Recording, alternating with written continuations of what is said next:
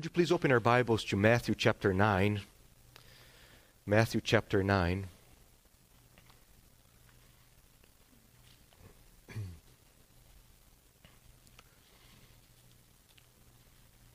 And if you can, I want to invite you to stand for the reading of God's Word.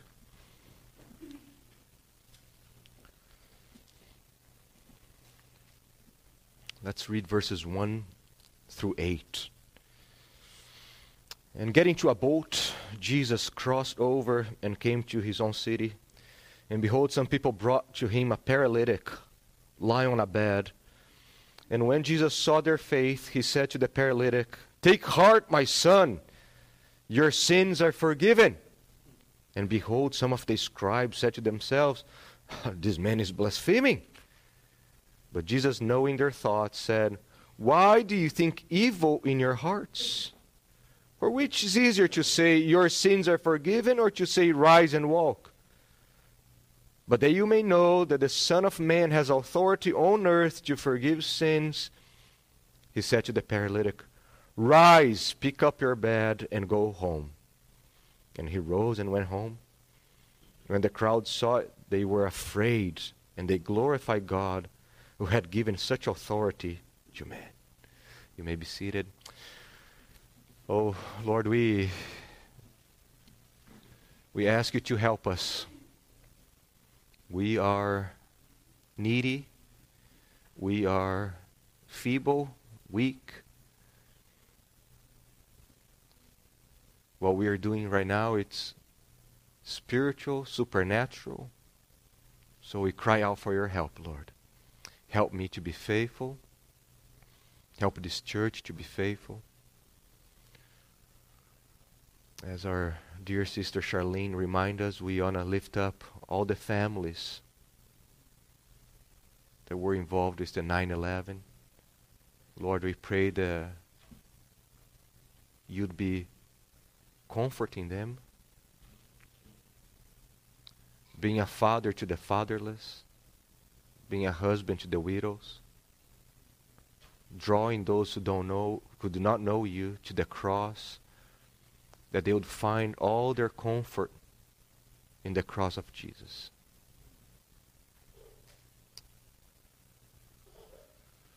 Be magnified right now, Lord, we pray.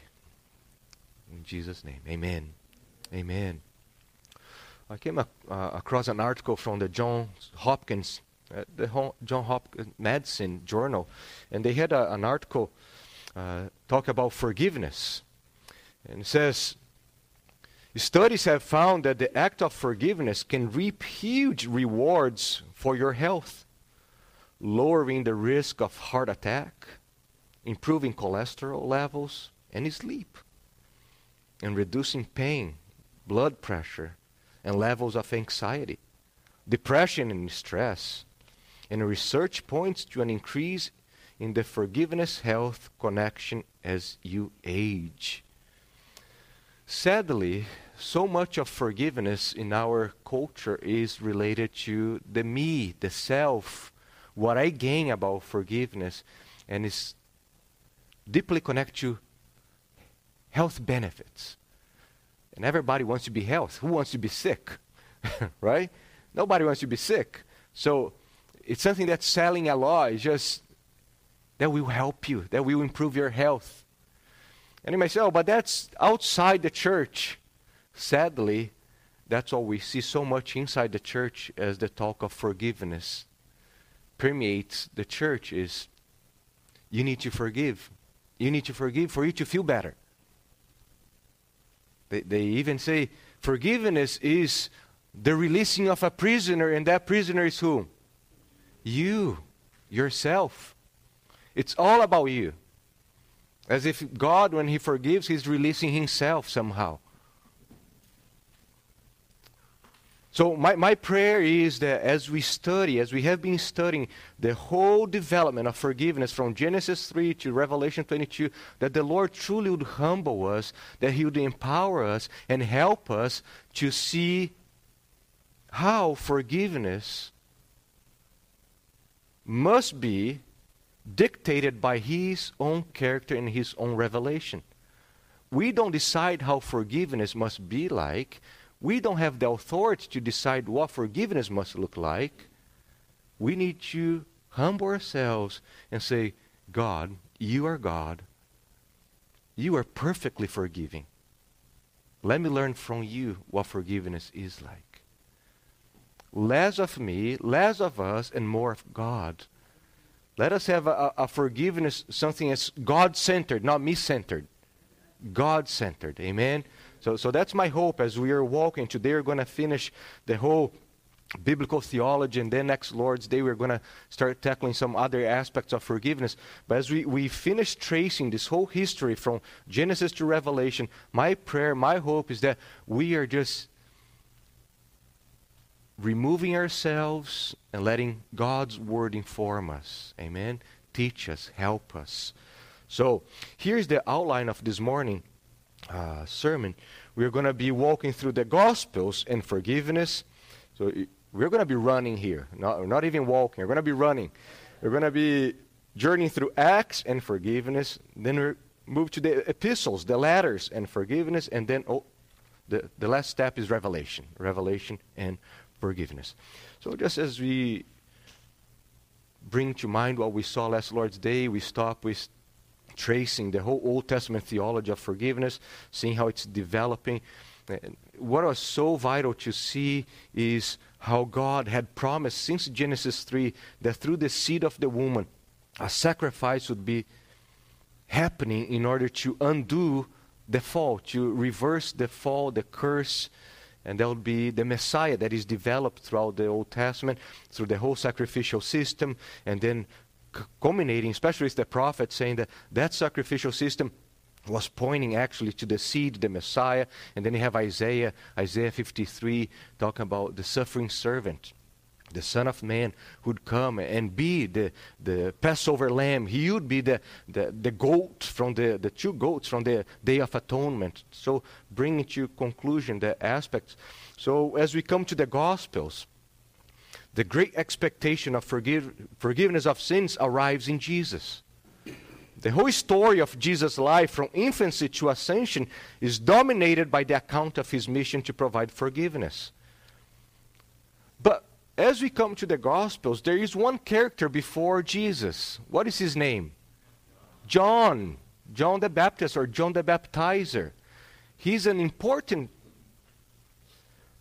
person in the whole redemptive history because he serves as a bridge between the whole Old Testament and the New Testament.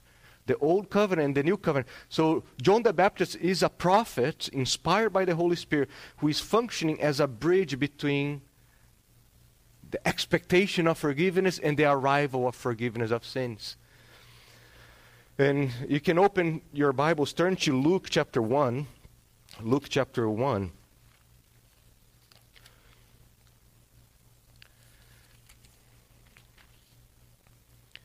And before the birth of Christ, there is the birth of John the Baptist. And there is Zechariah's prophecy, if you come to verse 67. Verse 67. And his father Zechariah, filled with the Holy Spirit, prophesying, saying, Blessed be the Lord God of Israel, for he has visited and redeemed his people, and has raised up a horn of salvation for us in the house of his servant David, as he spoke by the mouth of his holy prophets from old, that we should be saved from our enemies and from the hands of all who hate us. But then as you move on to verses 76 and 78, as Zechariah continues to develop this prophecy about John the Baptist, he says, And you, child, will be called the prophet of the Most High, for you will go before the Lord to prepare his way, to give knowledge of salvation to his people. How?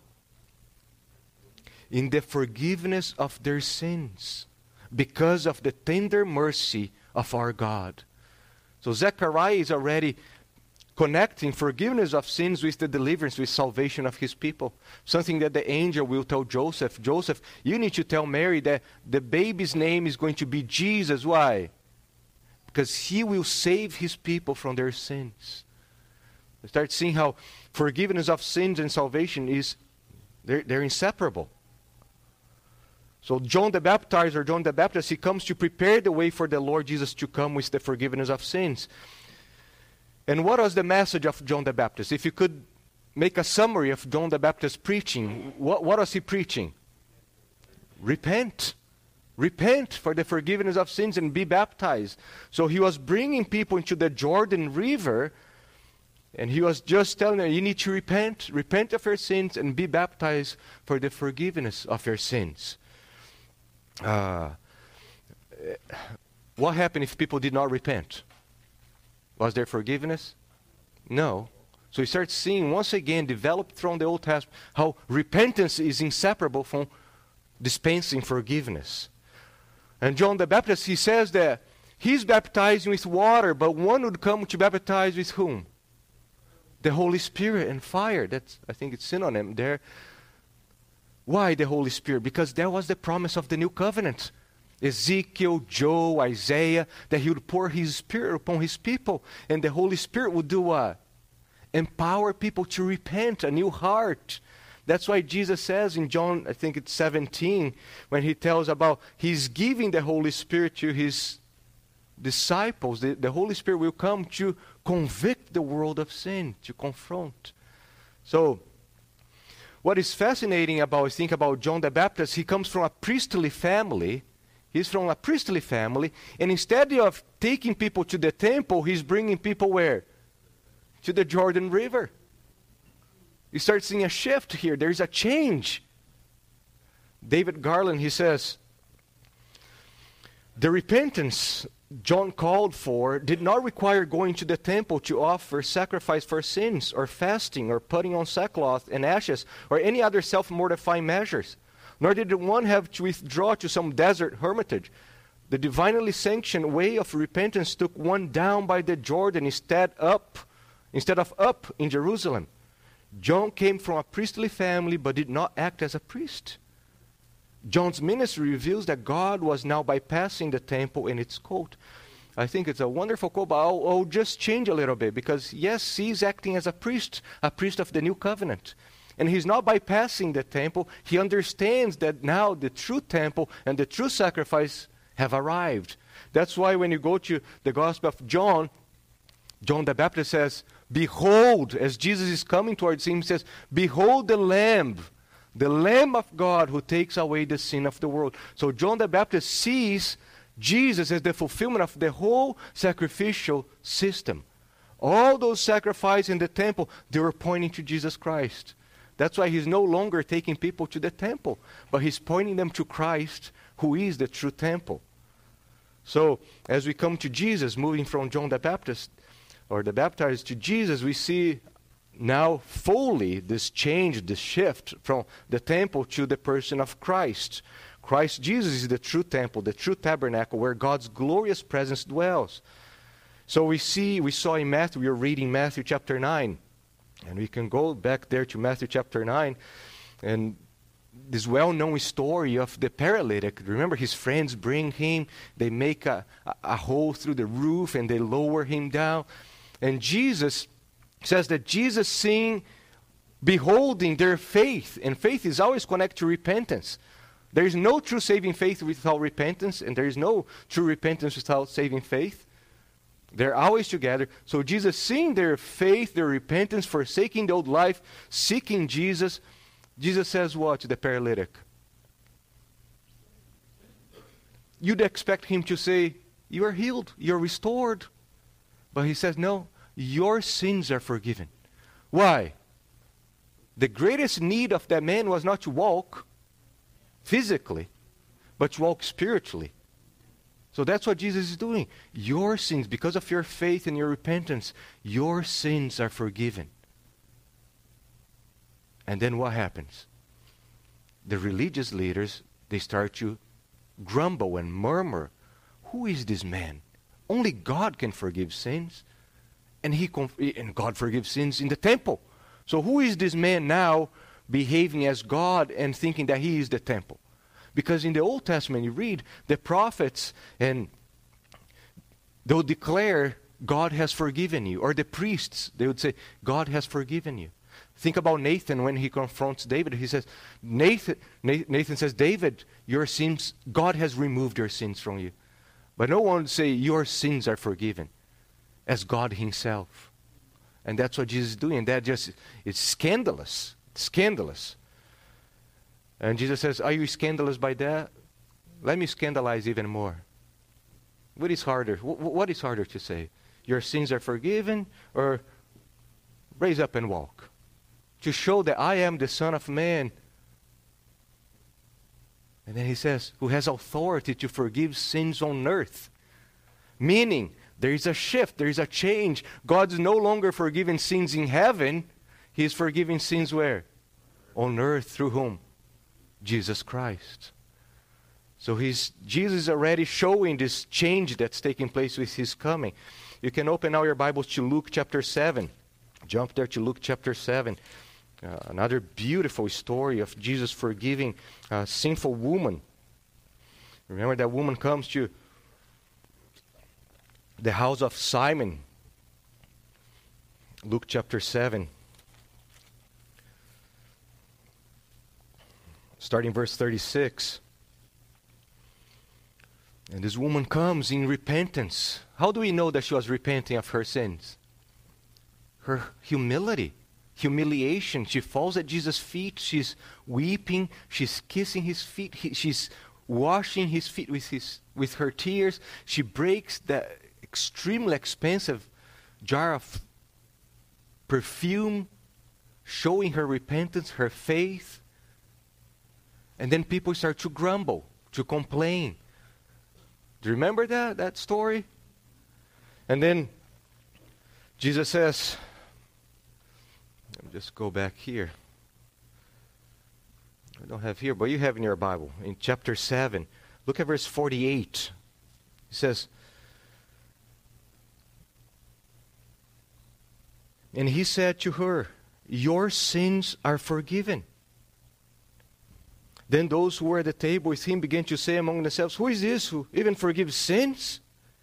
And he said to the woman, your faith has saved you. Go in peace. Why? That place is hostile. That place is not good for you. It's a bunch of unforgiving people here. You need a community of forgiven people who loves to forgive. Get out of this house here, woman. You don't need to be here. You have peace with God. Your sins have been forgiven. Just, why are you going to be here? Just go home. You have peace with the most important one. Your sins have been forgiven. And you see their question, who is this guy now to forgive sins? And it's in this context that Jesus says in verse 47, those beautiful words, he says, therefore I tell you, her sins which are many are forgiven, for she loved much, but he who is forgiven little loves little. Meaning what? It's not that there is little forgiveness and a lot of forgiveness.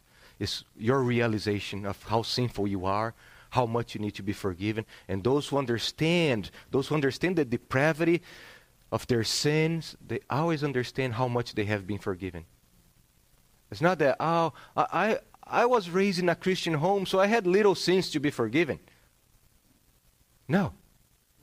Everybody is worthy of hell by nature, by birth, and everyone who is forgiven has been forgiven much. And those who understand how much they have been forgiven, they will love much. Love much the Lord, love the others much. Amen? Luke chapter 23 also we see Jesus forgiving. Does he forgive both rebels who are being crucified or just one? Just one. Why? Just one who repents and professes his faith, confesses his sins. So that's very important. And we know that he repented because when you read the other accounts, you know that both of them were mocking Jesus. And somehow during the crucifixion process, he realizes that that is the Son of God. And he says, now, why are we mocking him? Please forgive me. Take me with you. Let me be with you in your kingdom. And Jesus says what? Today you will be in paradise. The word for garden. In the New Eden with me. So, All these different stories about forgiveness of sins in the gospel show us the agreement with John the Baptist that the true temple, the perfect sacrifice for forgiveness of sins, are found in Christ alone. So I like what Gregory Beale, he says, the temple was the divinely instituted place where sacrifices were offered for the forgiveness of sins. But now Jesus has become the divinely instituted location where forgiveness is to be found, since he himself is also the sin offering. Amen? So you see the fulfillment of all the typology, all the prophecies about the temple, the sacrifice coming to Jesus. Also, I think Luke chapter 4, another important, but we're not going to spend time there, but just so if you're taking notes, Luke chapter 4, when Jesus goes to Nazareth and he preaches a sermon on Isaiah 61, and Isaiah 61 is talking about the year of Jubilee, how the Messiah would bring about the year of the Jubilee. And what was the year of Jubilee? A year of forgiveness, the canceling of debt, the releasing of slaves, and Jesus says that's taking place right now. So, we see Jesus not only forgiving, but also teaching about forgiveness. So Jesus taught frequently about forgiveness of sins. We don't have time to go through all the texts. I think the most important of his teachings is when he's teaching about the Lord's Supper, when he's instituting the Lord's Supper, and he commands the church to do that, to partake of the cup. Why? Because it's a proclamation of his death, his blood, for the forgiveness of sins. So, one other important teaching about forgiveness is after his death, when he is resurrected. So during his life, even when he's dying, he's forgiving. And then after he dies and he's resurrected, he also preaches about forgiveness. So in Luke chapter 24, verses 45 through 47, then he opened their minds to understand the scriptures and said to them, "Thus it's written that the Christ should suffer and on the third day rise from the dead, and that repentance for the forgiveness of sins should be proclaimed in his name to all nations, beginning from Jerusalem." So Jesus is doing what we did last 2 Sundays, just going through the whole Old Testament and say, hey, do you see? The whole Old Testament was about this, repentance and forgiveness of sins in Jesus Christ. And that must be proclaimed to all the nations. All the nations. John chapter 20, it's at first when you read that, you get kind of confused, and it's just a weird, why is Jesus saying that to the disciples? So in John chapter 20, it says in verses 22 through 23, after his resurrection, and when he had said this, he breathed on them. What is that? Taking us back to Genesis 1. There is a new creation here. Just like in Genesis, God breathed on Adam to create life. Now Jesus is breathing on this new humanity in him. And then he said to them, receive the Holy Spirit. And suddenly, wait a second. And then he says, if you forgive the sins of any, they are forgiven. If you withhold forgiveness from any, it's withheld. So, brothers and sisters, do you see that there is a time to withhold forgiveness? Can you see here? There is a time to withhold forgiveness. Jesus says that. And if you, the church, withhold forgiveness, it's done. That's interesting. We're never taught that. We're taught that you must forgive always. You must always forgive. You got to always be forgiving. And we see right here, Jesus said to the church, and if you withhold forgiveness from any, it is withheld. It's accomplished in heaven also. I'll invite James Hamilton to help us. He says, God made provision for sin under the old covenant through the sacrificial system, operative at the temple. God was present there, and there they could offer sacrifice for the forgiveness of sins.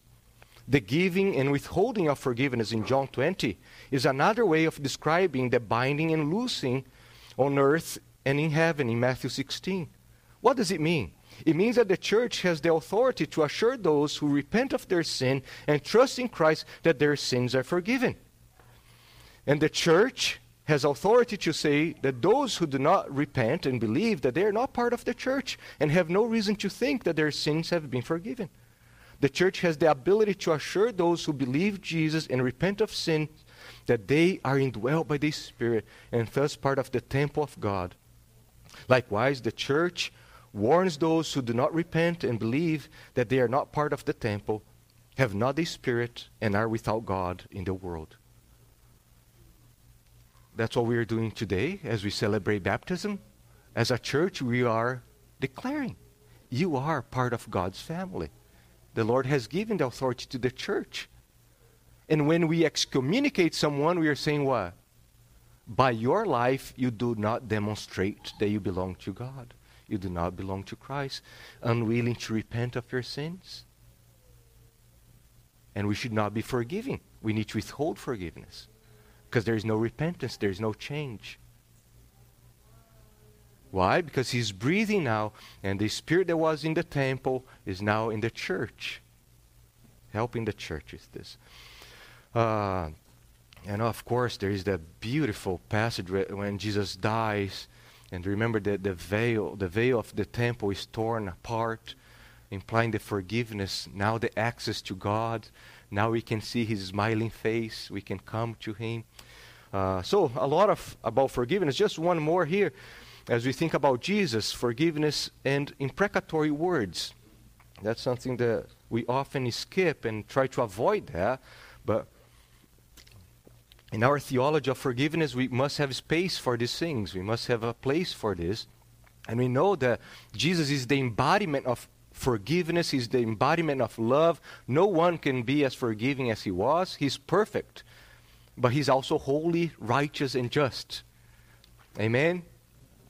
And we know that Jesus taught the church to do what? Church discipline. Excommunicate someone who is unwilling to repent and is blaspheming his name. But wait a second, I thought that we were supposed to forgive always. If we were supposed to forgive always, no matter what, there would be no reason for church discipline. Amen? If we are supposed to always forgive no matter what, why would Jesus teach us about church discipline? Oh, he's in sin. That's okay. That's okay. Just embrace him back. Just pretend that nothing is happening. So we cannot suddenly say, we must be always forgiving, but... So maybe we should not have church discipline. You see? Or how about in Matthew 23, when Jesus starts a series of woe. Woe to you, Pharisees and scribes. Woe to you. Woe to you. What is woe? That comes from the Old Testament, and it's a call of damnation, condemnation. It's an imprecatory call. And Jesus is calling upon them. This week I was talking to a pastor friend of mine, and I asked him, honestly, I want to know, what do you think about the imprecatory prayers in the Bible? And he said, I believe in them, but in the Old Testament, the enemies of God were physical. Under the new covenant, the enemies are spiritual. And I say, yeah, but they still are using people. And when Jesus calls the imprecatory prayers and the rest of the New Testament, they call them people. Jesus says, woe to you, Pharisees and Sadducees. They're people. And then he's like, I hadn't thought about that.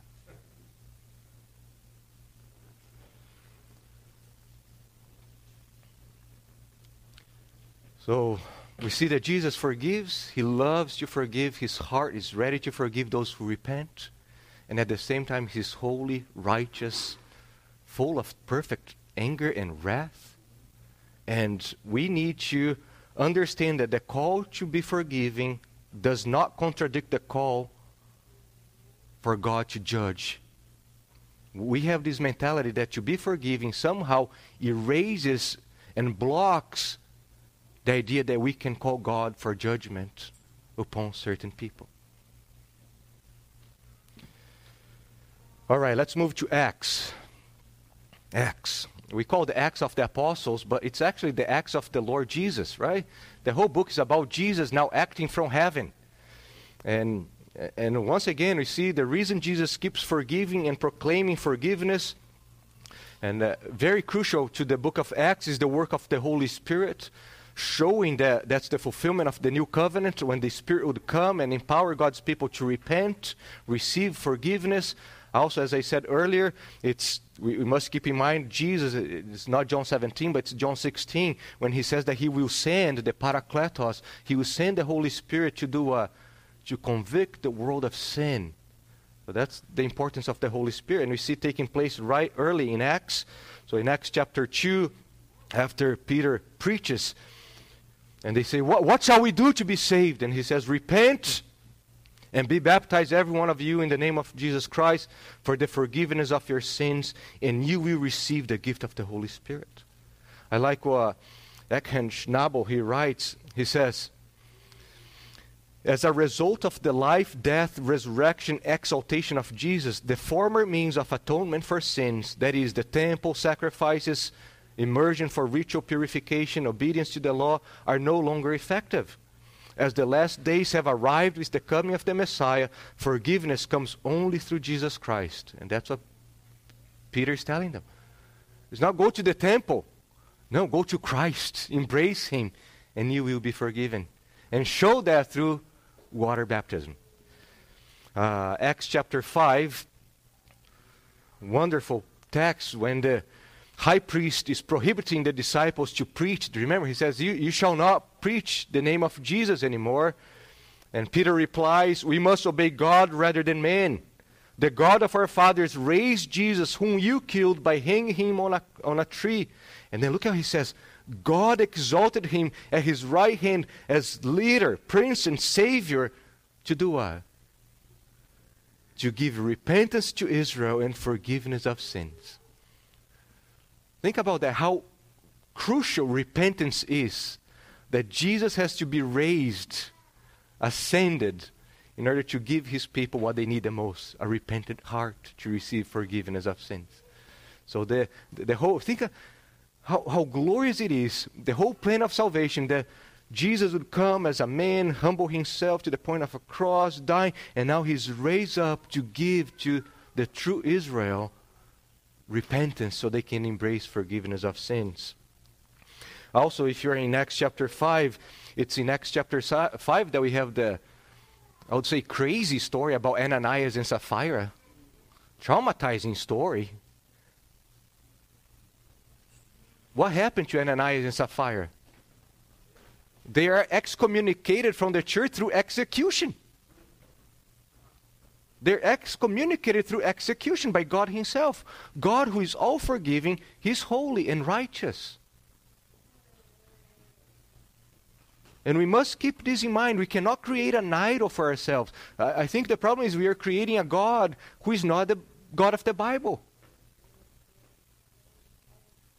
And it says in Acts chapter 5, verse 11, right after the death of Ananias and Sapphira, and great fear came upon the whole church and upon all who heard of these things. And that takes us back to last Lord's Day when we saw in the Psalm 130 verse 4. But with you there is forgiveness that you may be feared. So God's forgiving heart, His forgiveness, and His execution of judgment are supposed to create in us awe, reverence, fear. Amen?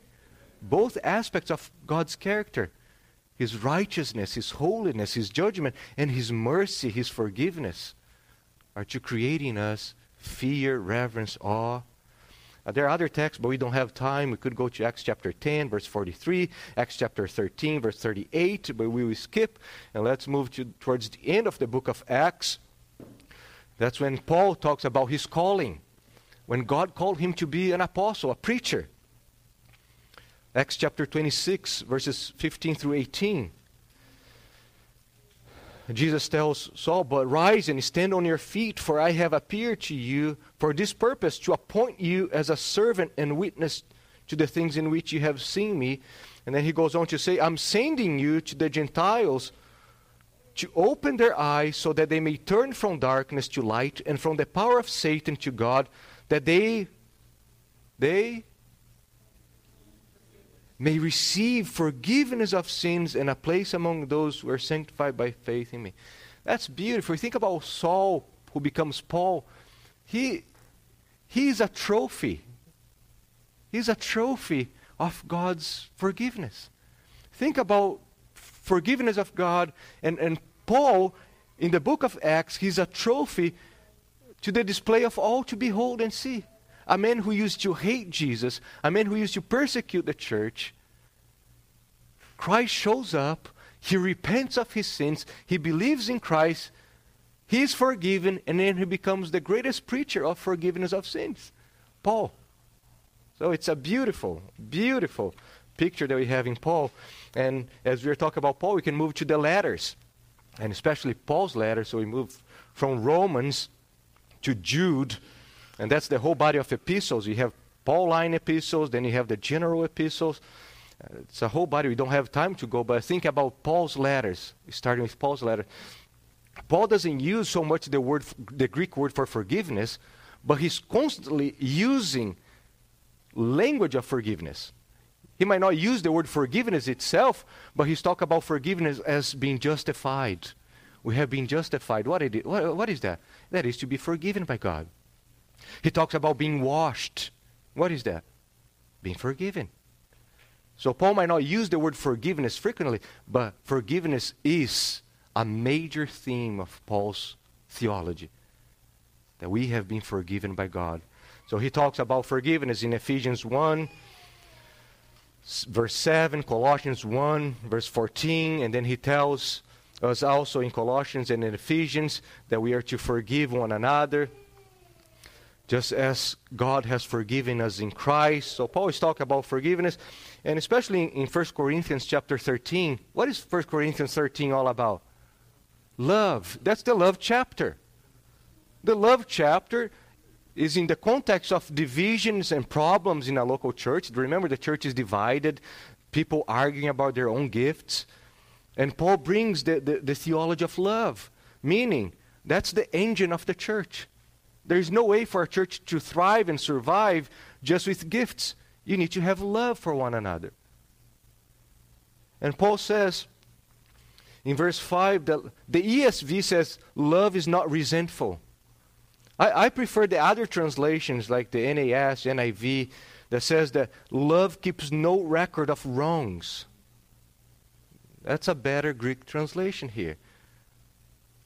Love keeps no record of wrongs. Why? What is he implying here? Love delights to forgive. To be unforgiving is to always walk around with a piece of paper and a pen writing down every single wrong towards you. Every single wrong. And then what happens? You're showing. Whenever there's something, you show that record of wrongs. You have done all these things to me.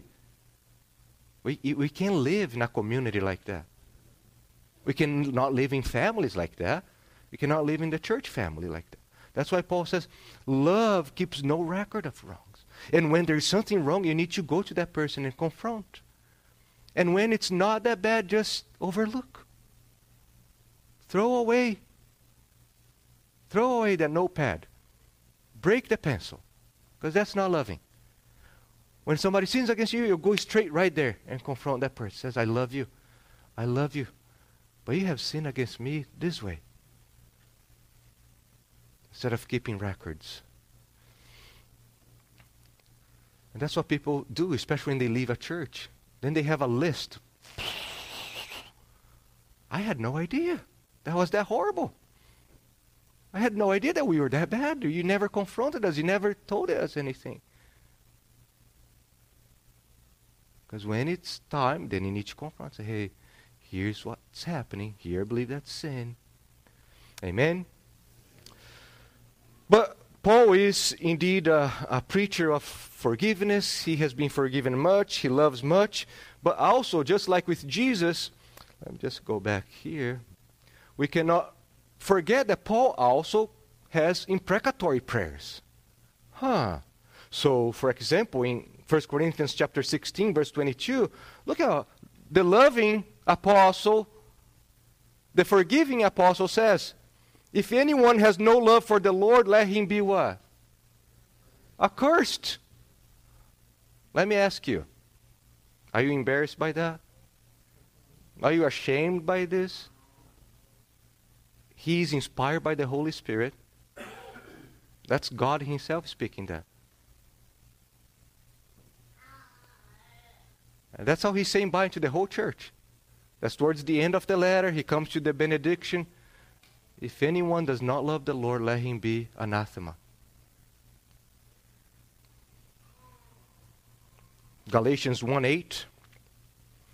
But even if we or an angel from heaven should preach to you a gospel contrary to the one we preached to you, let him be what?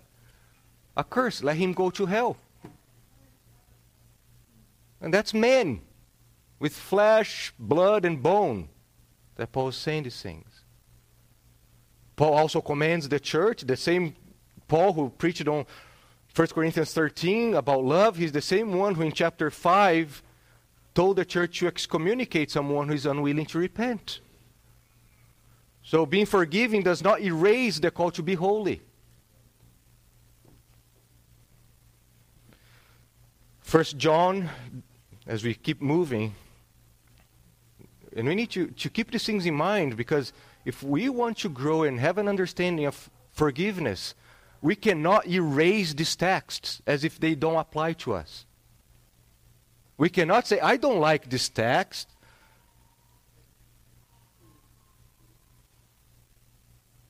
That's the whole counsel of God. We need to learn how to live the Christian life where God calls us to be forgiving and calls us to be holy, discerning. Amen? We need that. And that's why we are tracing. We're not running away. Because the easy thing to do is to, let's learn about forgiveness and completely forget and ignore these texts. As if they don't exist.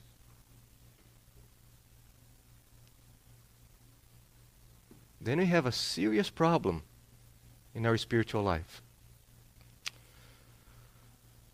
There is no contradiction in being forgiving and calling God to judge certain people. There is no contradiction. We are not calling God to judge and bring condemnation upon a man or a woman who cut us in traffic. Right? That's not it. Or because our spouse didn't do what we want.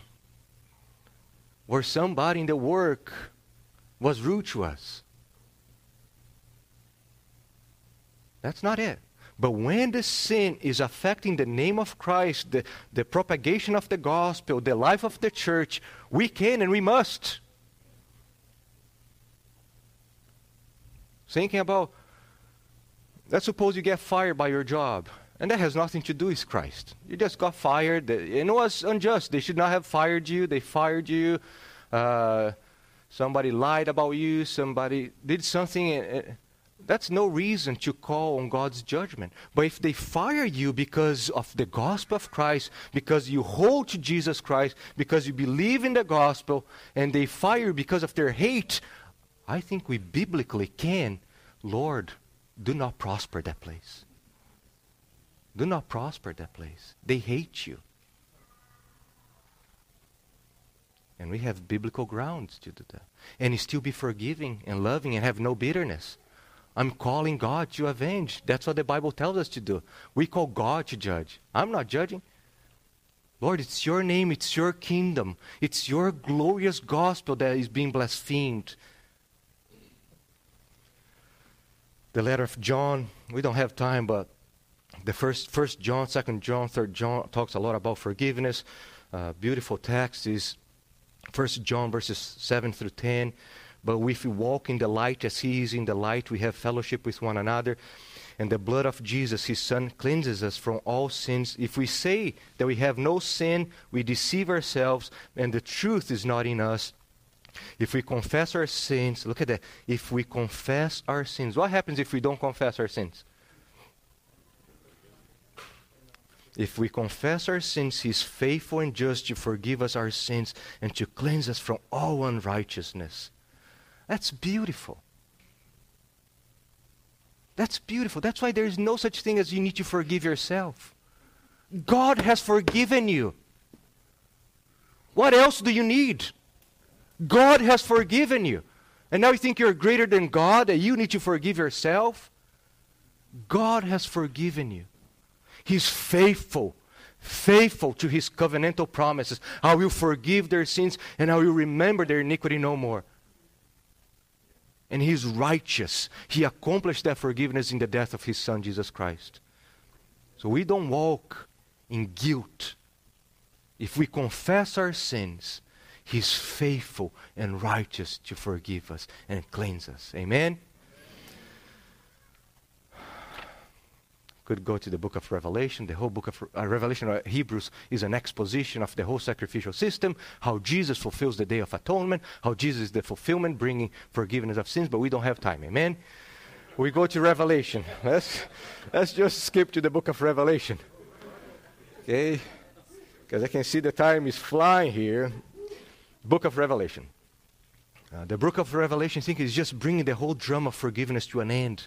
And actually, the book of Revelation recapitulates the whole story of forgiveness from Genesis to the consummation of all things. Also, just like with Paul, the main Greek words for forgiveness, they don't appear, but it doesn't matter. Because there's so much in the Bible about forgiveness that does not use the word forgiveness, but use imagery. To be washed, to be healed. Healing is a symbol of forgiveness. To be washed, to have new robes. It's all pictures of being forgiven. And we see that throughout the book of Revelation over and over again. So Revelation opens up by declaring the glorious forgiveness that we have in Christ Jesus. So chapter 1, verses 5 through 6 tells us that He has loved us. He has loved us and He has freed us from our sins. What is that? Forgiveness. He has forgiven us. So the book of Revelation opens by saying, you have been forgiven and now you are a kingdom of priests, taking us back to the Garden of Eden, where Adam was created to be a king and a priest to God, and he failed, and now in Jesus, who is the perfect king and priest, we who are in Him forgiven, now we have this calling to be a kingdom of priests. Revelation chapter 2 and 3, you can see in your Bibles, Revelation chapter 2 and 3 is Jesus walking through the churches. And He's walking among the local churches, and He's calling all the churches but two to do what? To repent. He calls all the 5 churches, only 2 He does not call to repent. But the other ones, He calls them to repent. And if they repent, they will receive forgiveness of sins. And if they don't repent, what will He do? Ignore? He will judge them. And if you do not repent, I will remove the lampstand. I will remove my presence from you, and you're going to die in darkness. But His call is repent. Turn to me. Turn to Revelation chapter 5. And that's the heart. Revelation 4 and 5 is the heart of the whole book. It's from here that's flowing everything. And we see Jesus in chapter 5 as He takes His place. Verse 9, and they sang a new song, saying, worthy are you to take the scroll and open its seals, for you were slain. Here's the Passover lamb. Here's the goat of the Day of Atonement. You were slain, by your blood you ransomed people for God, meaning you forgave people with your blood. The heart of Revelation is the death of Christ, and we are going to be singing for all eternity the forgiveness that we have in Christ Jesus. Amen? We're going to sing for all eternity. That's why we need to start now with joy, singing to the Lord. That's what we're going to do. He redeemed us. He forgave us. And then turn with me to Revelation chapter 6 as He's opening the seals, showing His authority and His judgments upon the earth and His salvation. And in Revelation chapter 6, verses 9 through 11, we have the 5th seal of number 5 being opened. And it's amazing. Where are these martyrs? Where are they at? Under the altar. Where is the altar? In heaven. They are in heaven. And they're under the altar because they're pictured as this beautiful sacrifice. They follow Jesus unto death. And just like Jesus, they were sacrificed. And they're under the altar as a sweet aroma before God. They are in heaven. Let me ask you, all of us here, is anybody here more perfected in love than those saints? Can anybody here say, hey, I know more about love and forgiveness than those saints in heaven? No. Do you know why? Because there is no sin in heaven. There is no sin in them. They have been perfected. They're there. And look how they're crying out. And they cried out. It's a terminology of calling for justice in the Old Testament. And they cried out with a loud voice, O sovereign Lord, holy and true, how long before you forgive them? How long until you forgive them? Is that what they're crying out? That's an imprecatory prayer. They are in heaven. They are more glorified than all of us together here. Perfected. And they're crying out what? How long? How long, O Lord? True and holy, before you will judge and avenge our blood on those who dwell on the earth.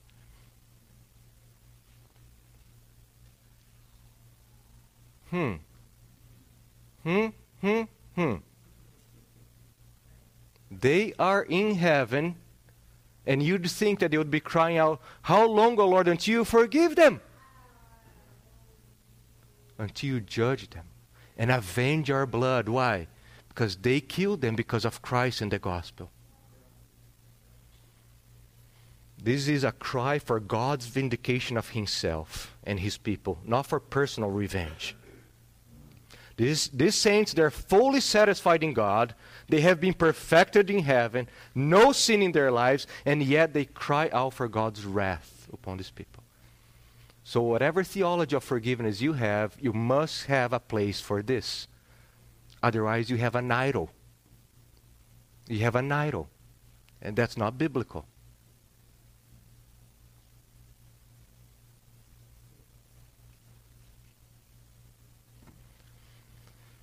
We must embrace the imprecatory prayers, church discipline, the withholding of forgiveness when necessary in our theology of forgiveness, and not be scandalized by these truths. If we are scandalized by these things, could be immaturity on our part, but ultimately sin. Because we think that we know better about love, forgiveness than God himself. And then we must repent. Say, Lord, forgive me. Forgive me for thinking that I know more about love and forgiveness than you. And Lord, help me. Help me to be balanced in my understanding. That I'm called to be forgiving, and I'm called to be holy, and I'm called to call you to avenge and pour out your wrath on sin. Your kingdom come. Your kingdom come. So, I pray that as we are walking through the scriptures, the Lord will help us. We have been fed an imbalanced diet of God's character, and especially when it comes to the theme of forgiveness. It's all about you must forgive, you must be forgiving, you must love, you must love, you love. Wait a second. There is more to the Bible than that. The same Jesus that calls me to pray for my persecutors, he also called me to pray imprecatory prayers upon them.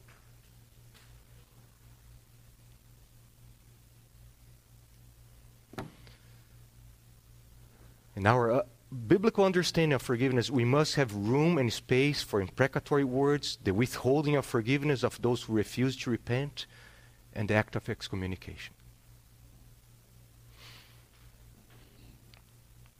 That's what we don't see in books about forgiveness.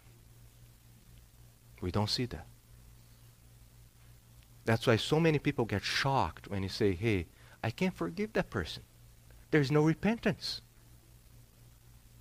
There's no repentance. There's no confession of sin. I can't forgive. That would be ungodly. Not godlike, not Christ-like. I cannot be bitter. The Bible prohibits me of being bitter. I cannot pursue my own personal vengeance. But it's a godly thing to say, Lord, you are the judge. You are the judge. Bring justice upon this situation. They are blaspheming your holy name. You know how much I love your kingdom, how much I love your church. I love Christ. Crush them, Lord, for your name's sake, without bitterness. Without bitterness. And still being forgiving, loving, kind, joyful. That was Christ. That's our God. And that has been so many saints. And to finish, we need to finish here. So, let's go to the last 2 chapters of this drama, the end of the drama. The last 2 chapters of Revelation show what happens to those who are forgiven and those who have not been forgiven. And what happens is the same thing that took place in Genesis chapter 3. Because of sin, what happens? Adam and Eve, they're expelled from the garden. Outside the garden gates, the gate is closed and guarded. But when you come to Revelation 21 and 22, those who are forgiven, they're what? Inside the gates. The Exodus took place. The journey of the goat in the Day of Atonement. We come into God's presence and we behold His face. Revelation 22. No longer will there be any curse. The throne of God and of the Lamb will be in the city, and His servants will serve Him. We who once were slaves of sin now are slaves of Christ. They will see His face. That's the whole purpose, dwelling before God, beholding His face. The Lord bless you and keep you. Make His face shine upon you. That's what we are doing, beholding His face. And His name will be on their foreheads. The curse of sin is removed. You can see in Revelation 22, verse 2, that there's the tree of life. We have access to the tree of life. That's Christ Himself. And the healing of the nations, that is forgiveness. That's why He can say that there will be no more cursing. There was forgiveness inside the gates. And then in verse 22, verses 14 through 15, blessed are those who wash their robes. That's another picture of forgiveness. They have their robes washed in Jesus' blood, so that they may have the right to the tree of life, and that they may enter the city by the gates. Outside are the dogs, and the sorcerers, and the sexually immoral, and the murderers, and idolaters, and everyone who loves and practices falsehood. All those who are not forgiven. The same picture, one goat going east, another going west, into God's presence. The question of the Old Testament was, who shall ascend the mountain of the Lord? Who shall ascend the mountain of the Lord? Adam was cast out of God's mountain, Eden. Who shall ascend? And the picture is of one who is blameless, one who is forgiven, clean hands, one who was forgiven. And then through Christ, that's answered. We ascend the mountain of God. The city garden. The gates are open for us, and outside are those who are not forgiven. The exile of Adam is finally reversed. The gates of a greater Eden are wide open for those forgiven in the seed of the woman. We can enter the city gates and enjoy the presence of God for all eternity because of the forgiveness that we have in the Lamb of God who takes away the sin of the world. So that's the drama of forgiveness. The drama of forgiveness is the drama of a holy God who is opening and preparing a way for His people to come into His presence by forgiving their sins. And He does everything for His people. He provides what we need. He provides forgiveness and He provides repentance. That's why Peter says that He was raised to the right hand of God to give His people repentance for forgiveness of sins. The glorious drama with Christ in the center. And now all those who are in Christ, those who embrace Jesus Christ, they have access back into God's presence. That's the main picture of forgiveness, to be restored into God's presence. Amen. Oh, Father, we are truly humbled by this whole revelation of who you are and who we are apart from you, and who we are in you. We praise you for this glorious, glorious, majestic story of forgiveness, starting in Genesis chapter 3, and one day consummated when Jesus Christ comes back. And right now, there is the already and not yet. We are already enjoying your presence, the forgiveness of sins. But we know that we have not been glorified yet, as John says. Woe to us if we say that we have no sin, and yet you give us the Holy Spirit to constantly change us and empower us to repent and come to you and find forgiveness in you, Lord. So thank you. Lord, help us. Help us as a church, Lord. We desperately need your help, Lord. This subject is glorious, it's profound, and it is hard at times, Lord. Forgive us for making an idol that's not you, Lord. I pray that you help us. Help us to humble ourselves, put away presuppositions that we had. Help us to embrace your revelation.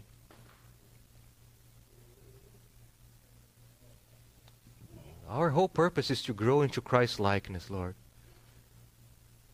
We want to be like our Savior. You predestined us. You saved us to be more and more like Jesus. So help us. Help us as a church, Lord, to be forgiving, to be loving, to be merciful, and at the same time be holy, righteous, just. Deliver us from imbalanced views of you, Lord. We want to be marked by love and forgiveness. That's what we want to be marked by, Lord. Being a forgiving church. A church who has been forgiven much and loved much, Lord. And in the rare situations, Lord, when we are called to call for your holiness and your judgment, that we will do that in fear and reverence. But deliver us from shame and embarrassment of your holiness and your judgments, Lord. So please help us. Help us, Lord. In Jesus' name, amen. Amen.